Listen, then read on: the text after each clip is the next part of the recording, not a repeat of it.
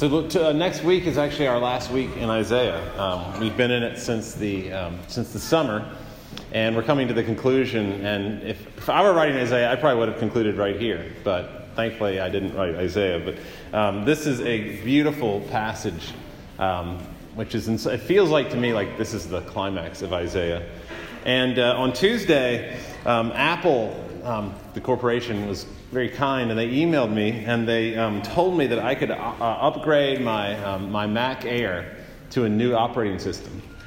And it said in their email, quote, introducing High Sierra, better video, graphics, file system, more responsive and reliable, and the ability to let Siri be your personal DJ, which didn't actually convince me to download it. I haven't done that yet. But I was reading Isaiah at the same time, and trying to figure out when in the heck is this new heavens and new earth going to happen? Is this just what we would call heaven? Is it going on right now parallel to us and simultaneously, or is this something that's going to happen in the future?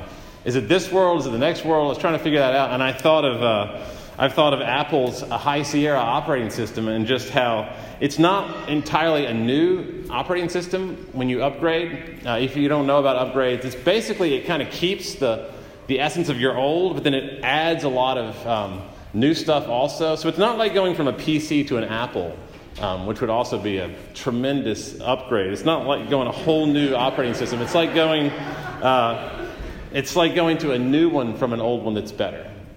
And it's just a great way to think about this thing that Isaiah is talking about, the new heavens and new earth.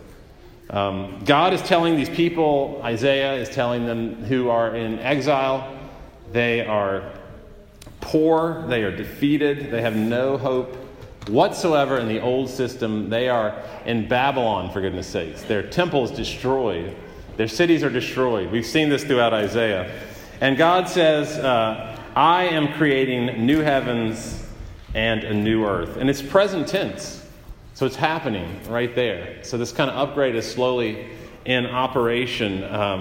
And I think heaven means the invisible realm, and earth is just their term for all that is visible. So this entire new creation is being made. And so in this virus-ridden, clunky, ugly operating system that's constantly crashing that they live in and that we live in as well, God is bringing the new heavens and the new earth. It's coming in. And a lot of people think of heaven as the hope that Christians have. So they'll say, well, when we die, at least we go to heaven. That kind of thing.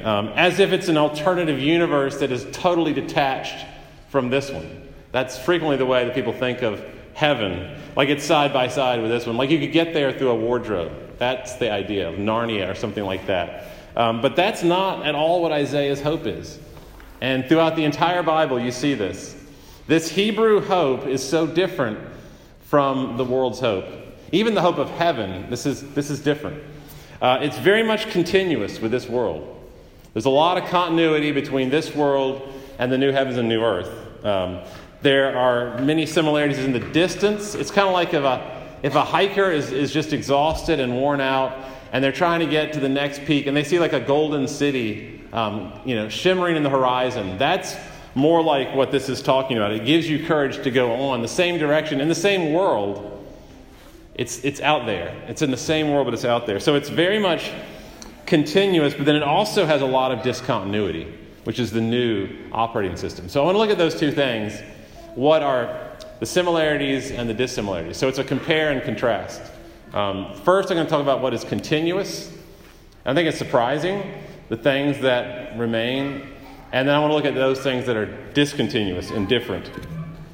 So if you look at the passage and you ask yourself the question, where are the similarities between this and the life we live in now?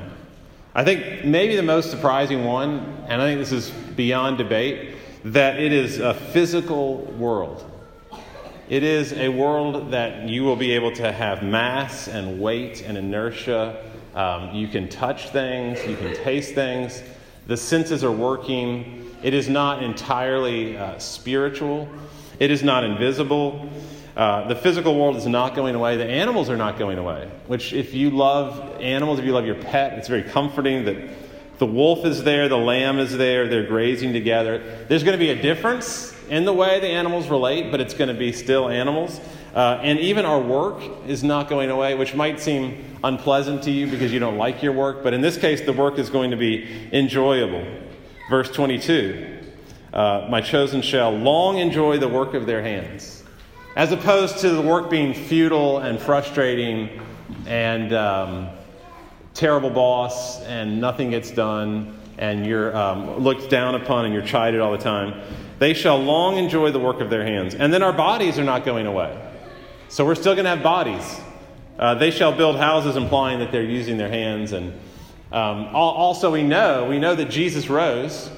And when Jesus rose from the grave, if you're a Christian, that's our hope, that Jesus rose from the grave. When he rose from the grave, he was the first fruits of the new operating system. And he had a body, and he ate, and they touched him. He drank. He had them to come, and he cooked breakfast for the disciples as a resurrected first instance of the new. So we have bodies, work, animals, and I think maybe the most surprising of the physical symptoms is that it's a city. It's an urban hope.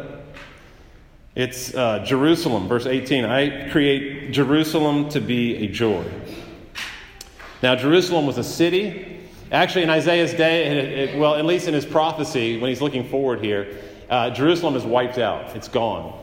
It's decimated. But it's a city, and Isaiah is saying that city is going to be upgraded. The new heavens and new earth are going to essentially be surrounding this metropolis, this giant metropolis. And so in the new creation, there's a city of perpetual joy. And this is hard because when we think of cities, especially post-industrial revolution, when you think about a city, a lot of people think of smog, and they think of crime, and they think of factories, and getting and spending, and sirens, and all these negative consequences of living in the city. People are always talking about how they need to move to the country. They want to get out of the country and live in like the suburbs or the exurbs to get away from the city. But Isaiah is saying that, and it's surprising that this is a city. This has art, it has architecture, it has culture. They will build houses and inhabit them, verse 21. There's technology, the work of their hands, implying that all the things humans have done over the course of the centuries, they're going to be represented there because the work of their hands is going to be there. There's gardening, planting vineyards, verse 21. We saw a few weeks ago in Isaiah 60, there's advanced transportation. There were ships, the ships of Tarshish are there. And then also we saw in Isaiah 60 that every cultural artifact is going to be represented there. Isaiah said, all the wealth of all the nations, all the inventions, all the cultural artifacts, the music, everything is going to be in the New Jerusalem. Now, as I tell you that, you might be a skeptic. Even if you're a believer, you might be a skeptic and think, that's an overly literal interpretation of that passage. You might be thinking that that's naive, that Isaiah is just speaking metaphorically and symbolically. And I think I would think that way as well, if it were not for the fact that at the end of the Bible, in the second to last chapter of the Bible, Revelation 21, you read it and you kind of scratch your head and you say there's got to be more going on than mere metaphor and symbol in this passage. Because when you look at Revelation 21:1, the similarities are amazing between that and what Isaiah is talking about here. So I'll read it. Just listen. Maybe you can look down at the text from Isaiah. John is writing on the island of Patmos. He's in exile, similar to the setting of Isaiah. John says, I saw a new heaven and a new earth, for the first heaven and the first earth had passed away. And I saw the holy city, the new Jerusalem, coming down out of heaven. And then 23 verses later, into this descending metropolis, all the kings of the earth will bring their glory, the glory and the honor of the nations. That's verse 24.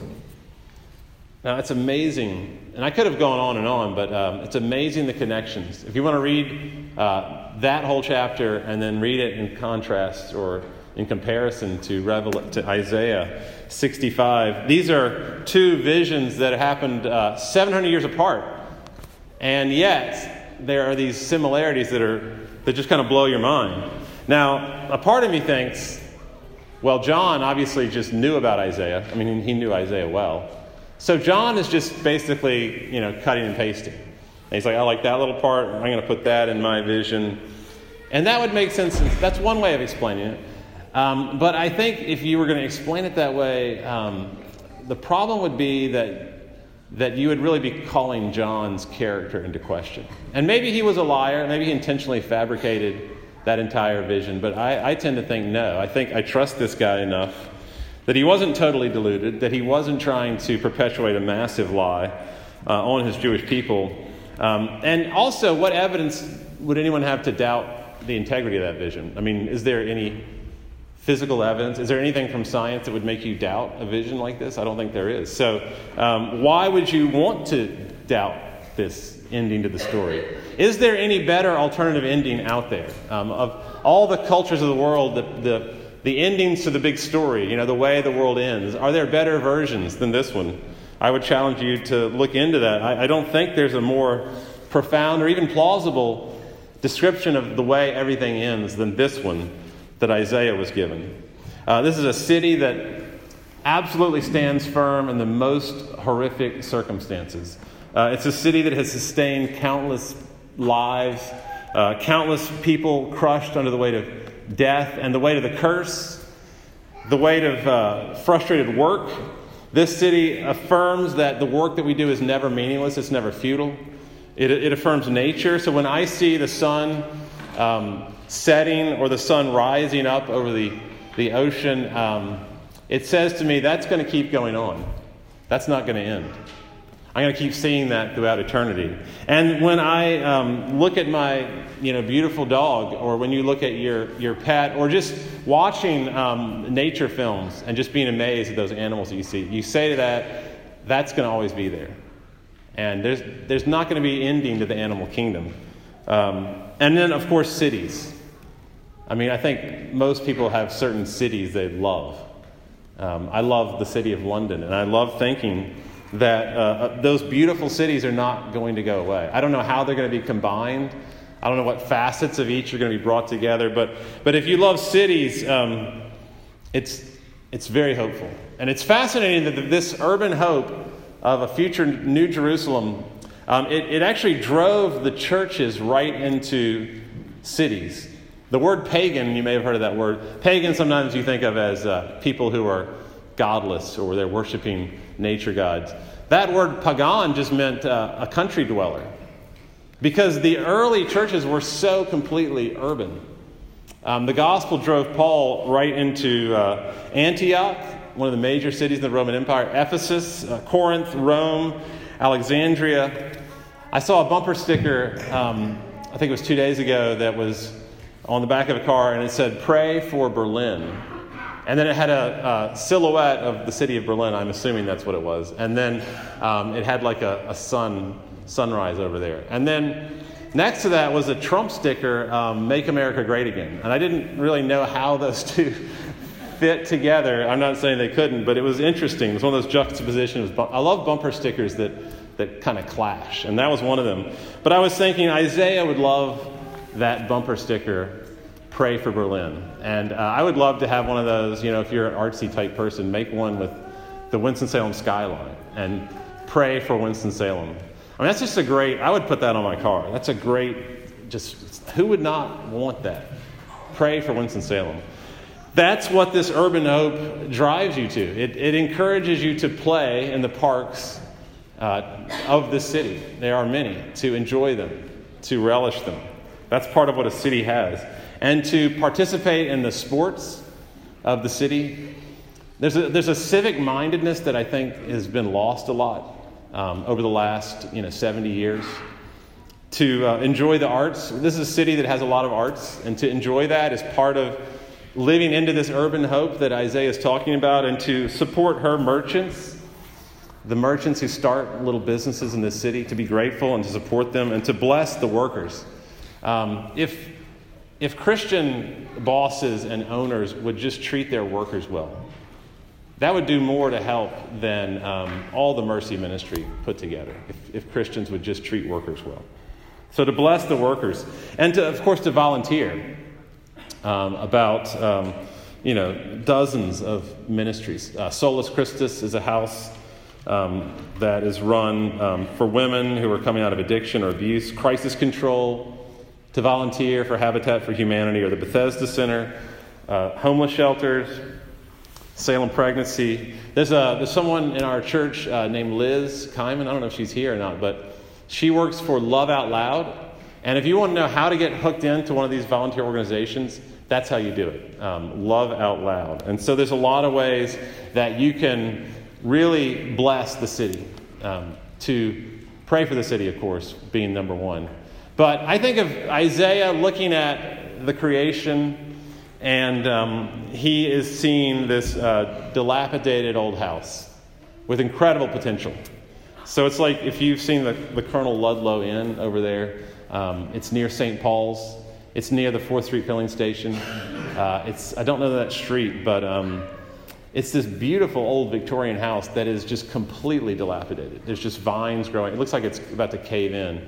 And I think, it's got incredible architecture. The lines of the house, the roof lines are graceful. I'm sure the floor plan is amazing. And so because of that, God looks at this creation and says, I'm going to renovate that.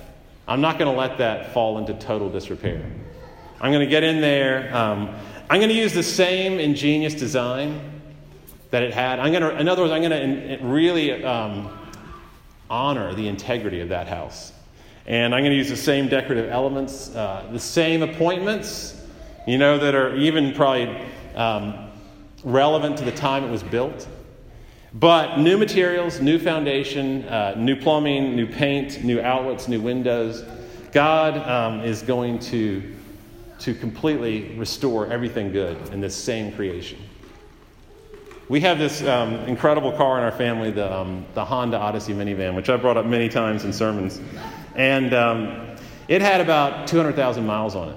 And it broke down on the way from Tarboro to Winston-Salem. The engine just kind of broke down completely. And so we took it to the Honda dealer, and we asked the guy, this is going to be a lot of money. Should we fix this car? Is it really worth it to fix this car?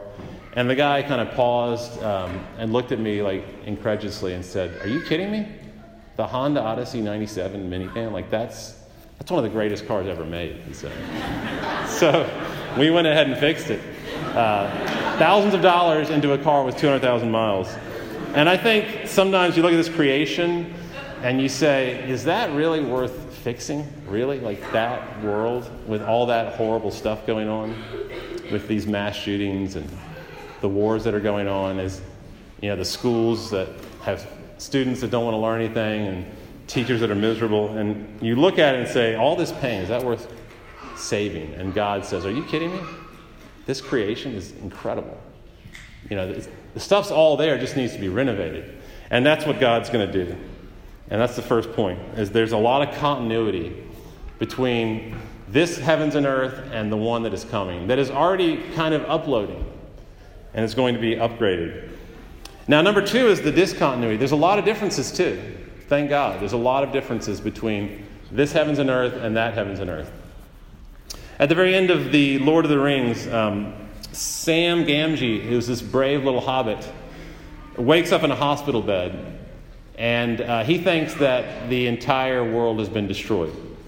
Middle Earth has been destroyed. Kind of like Isaiah. He thinks it's over, that the first creation is pretty much ruined. And there next to him is the great wizard Gandalf, the wise old wizard. And Sam says, "Gandalf, but I thought you were dead. But then I thought I was dead myself. Is everything sad going to come untrue? What has happened to the world?" And Gandalf says, "The great shadow has departed. The great shadow of Mordor has departed."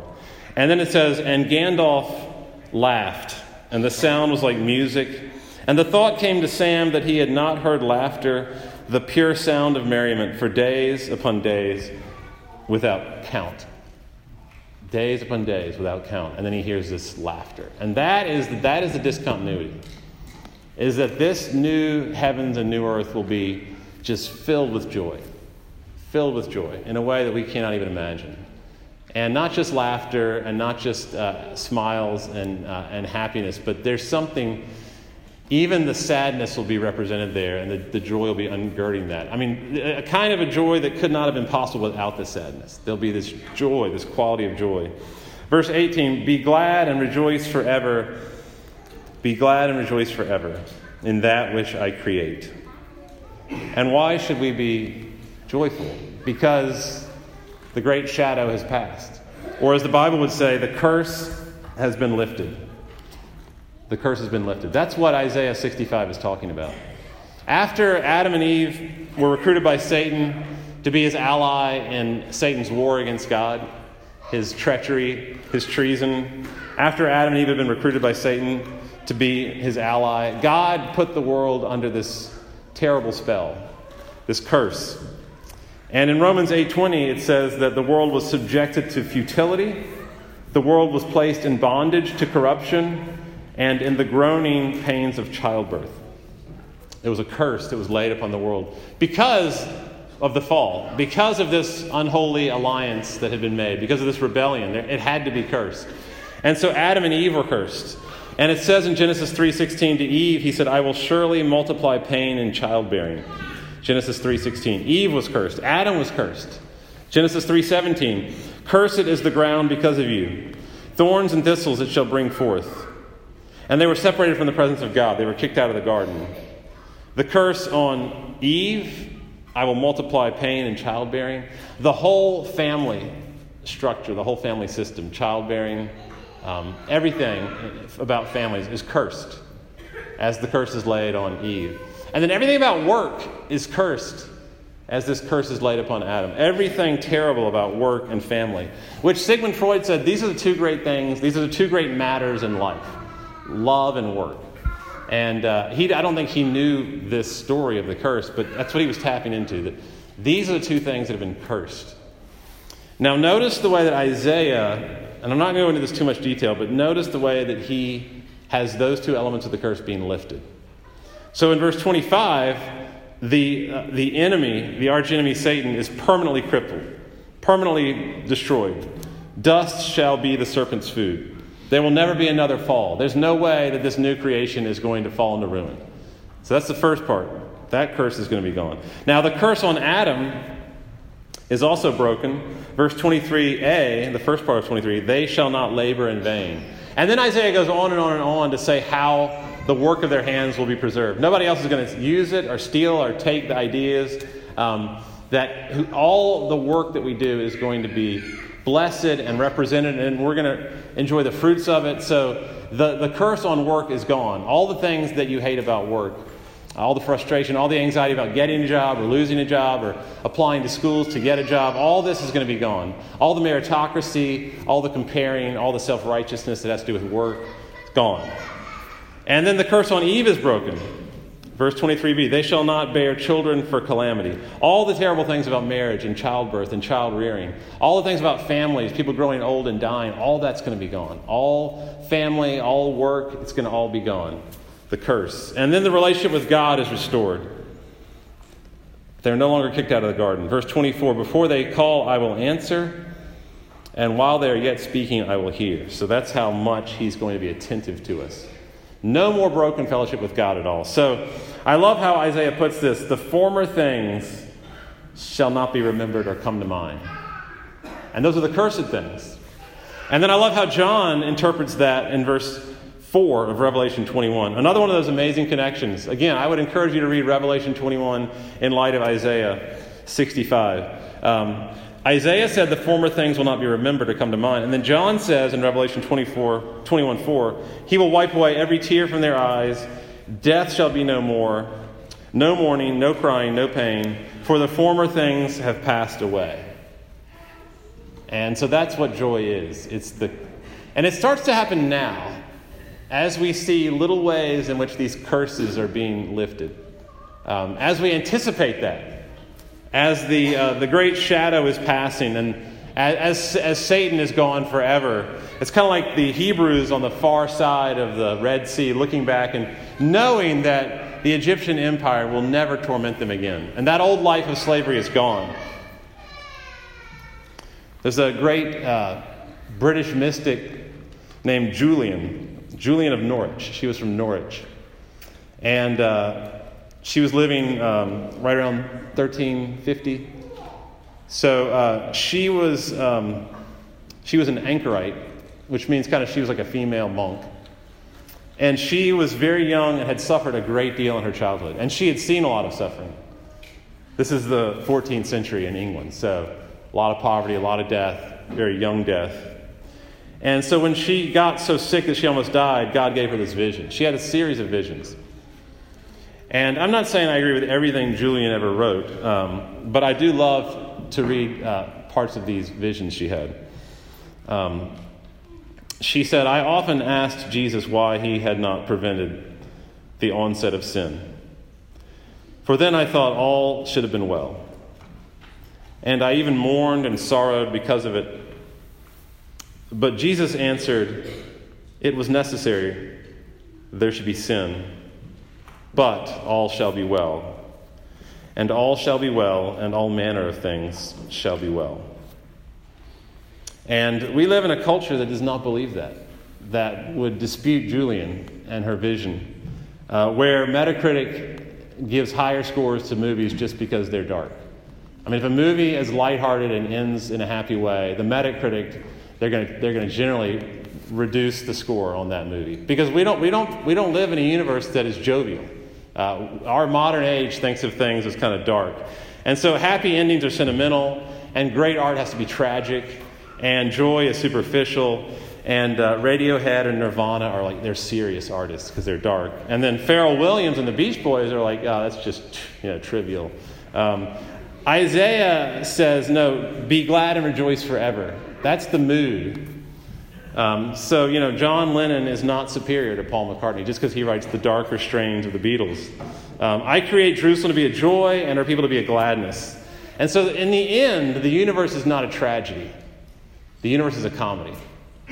And in the end, there will be rejoicing. And the weeping in the morning will be gone. The number of psalms that command us to rejoice are way more than the ones who tell us to lament. They're both parts of this world, but the greatest part is the joy.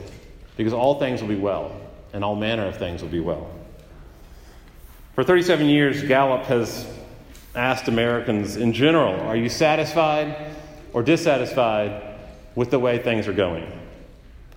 Now think about how you would answer that. In general, are you satisfied or dissatisfied with the way things are going? However you want to interpret that. Open-ended question. Okay, in 1980, guess how many people were satisfied with the way things were going? Of course, none of you were probably alive. Well, a few of you were. I was alive. I was 10. 26% were satisfied. This was the end of the Jimmy Carter era. And people were not happy with Jimmy. In 2000, 70% were satisfied. That's coming off the Clinton years and the boom just before the crash. 70% satisfaction. That's amazing in the year 2000. 10 years later, 7% were satisfied. That was 2009, 7%. And today it's 21%, which is bad, but it's not as bad as 7. But if you had polled the Father, Son, and Holy Spirit in 1980, 100% satisfied. In 2000, 100% satisfied.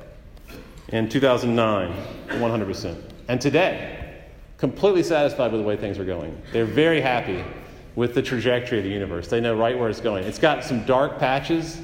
It's going to get darker maybe at the end of time. The Bible seems to suggest that. But the best Christmas carol ever is not in the bleak midwinter. I'm sorry if you love Christina Rossetti or that tune. The best Christmas carol is, of course, Joy to the World. Hands down. And the best verse is verse 3.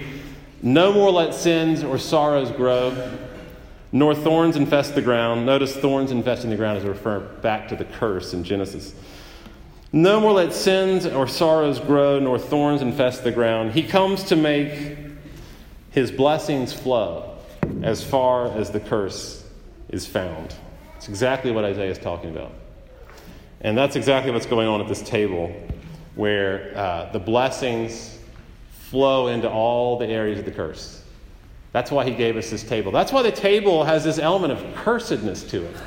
There is a strong element of darkness in this table, because the ultimate curse is feeling God's displeasure over you, and the ultimate blessing is feeling God's delight in you.